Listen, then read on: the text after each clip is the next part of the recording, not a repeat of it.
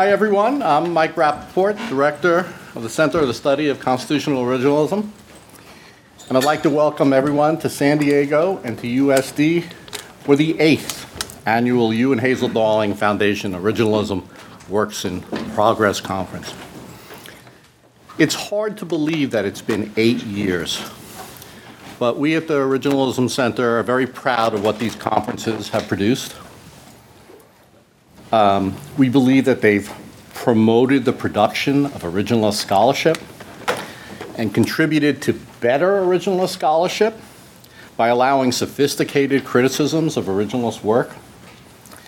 And it really helped to form a community of originalist scholars, both advocates and critics who contribute to this work. And so we're very thankful for all the support and the contributions which all of you have made, which really makes this possible. So thank you. Each year at the beginning of the conference, I try to briefly review the most important developments within originalism in the last year as I see them. And last year I spoke about the sad passing of Justice Scalia and whether originalism could survive it. What a difference a year makes. Based on his writings, it appears that Judge Neil Gorsuch would be an originalist justice. And some of the strongest evidence of Gorsuch's originalism comes from his Case Western Law Review speech, article, on Justice Scalia. And the essay suggests, I think, that not only does he seem to be an originalist, but the type of originalist who is near and dear to my heart, at least.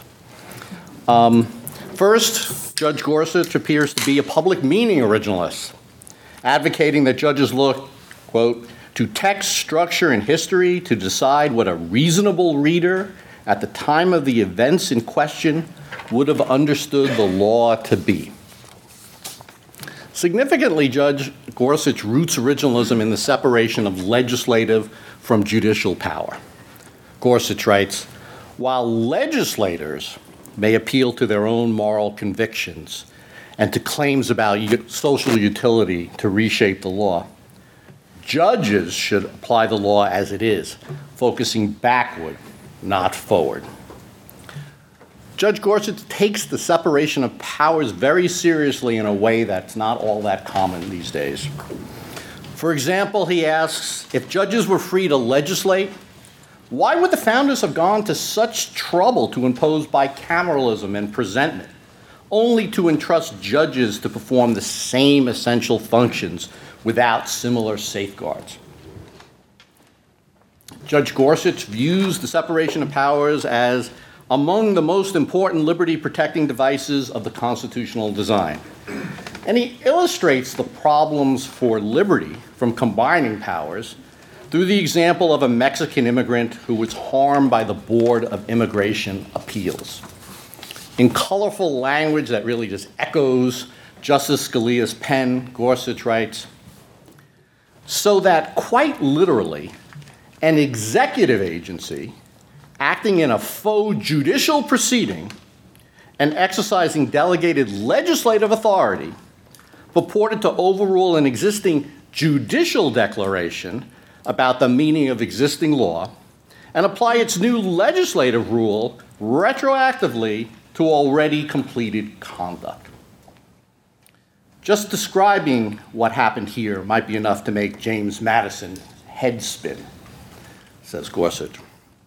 And this language, combined with Judge Gorsuch's criticism of the Chevron case, suggests that he may be an originalist critic of expansive executive power. Well, I could go on and on with quotations from the speech, but let me limit myself to one more point. Critics of originalism often emphasize the indeterminacy of the law, as do, I might add, even some friends of originalism.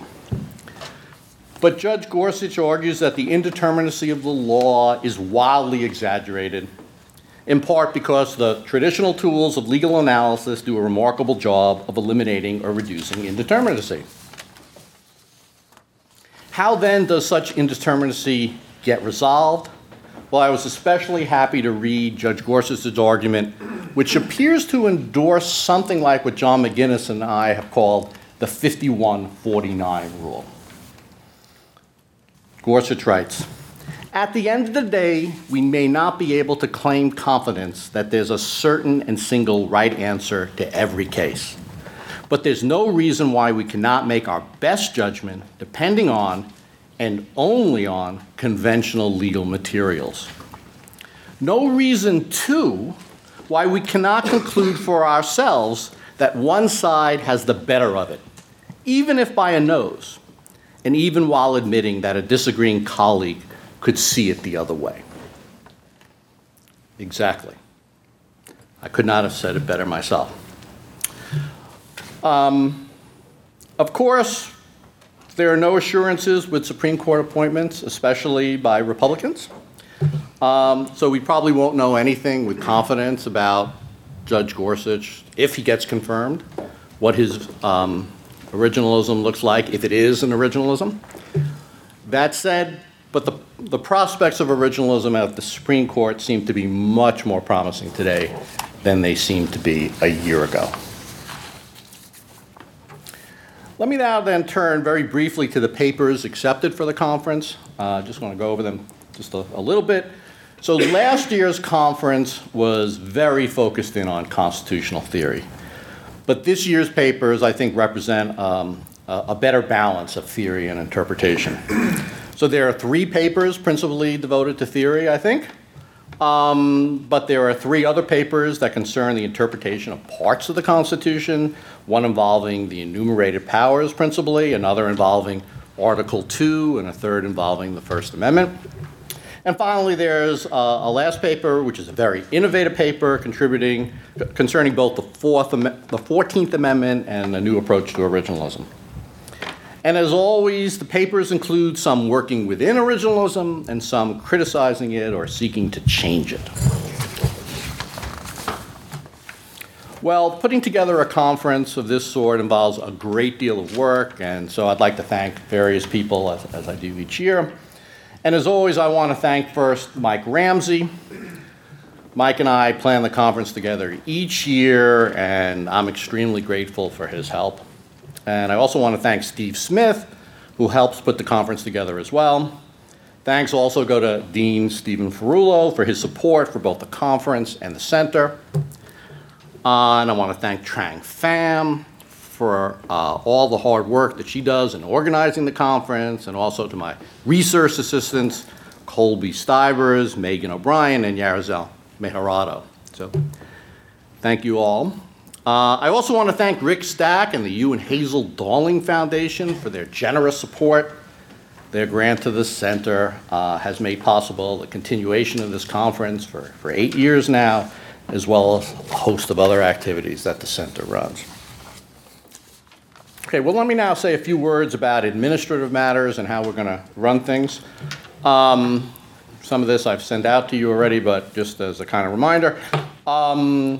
The papers will work as follows. The paper presenter will have approximately 10 minutes to summarize the paper, situate it, present their case in chief. Then the commentator will have approximately 10 minutes to give their comments, and then the presenter will have 2 to 3 minutes to respond.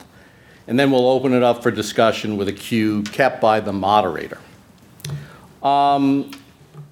To avoid the situation where the paper presenter responds to every comment made by the participants and we sort of go back and forth, instead we'll have a rule of 3, which we've had in the past. The moderator will allow 3 persons to speak and then give the presenter and the commentator an opportunity to respond if they wish. Presenters should not feel obligated to respond to every question, although they usually do. And the moderator will have a discretion to depart from this arrangement, not for the paper presenter or the commentator, who will have plenty of opportunities, but to allow one of the conference participants to interject or respond if someone has raised a point concerning their views. If someone says, "Oh, Steve Smith argued this, and Steve Smith doesn't think so. Watch out for Steve Smith. But let's not create more than a couple of these departures per session. Okay, well, with these announcements completed, I thought we might start the conference as we do every year by going around the room and everyone introducing themselves along with their affiliation. Mike Rappaport, University of San Diego. San Diego. John Steniford, University of Florida. Stephen Sachs, Duke. Will Bode, University of Chicago. Christina Milligan, Brooklyn Law School, and this semester a visiting scholar at Georgetown Center for the Constitution. Richard Primus, Michigan. Judd Campbell, Richmond. Ryan Williams, Boston College. Richard Ray, UCLA. David Upham, University of Dallas. Mike Ramsey, University of San Diego. Larry Solom, Georgetown. Mila Sahoni, University of San Diego. Don Drips, USD. Guy Burnett, Hampden-Sydney College. John McKyle, Georgetown. Teresa Spector, San Diego. Chris Green, Ole Miss. Lance Sorensen, Stanford. Jeff Sigalet, Princeton. Mitch Berman, Penn. Larry Alexander, San Diego. Sai Prakash, University of Virginia. Lyman Schwartzchild, San Diego. Steve Smith, San Diego. Jimmy Fox, Stetson. Ilyas Hellman, George Mason. Brian Wildenthal, Thomas Jefferson School of Law. Tom Colby, GW. Joe Guinness, Northwestern. Randy Barnett, Georgetown. Evan Bernick, currently at the Institute for Justice, soon to be at the Georgetown Law Center as a fellow and visiting lecturer.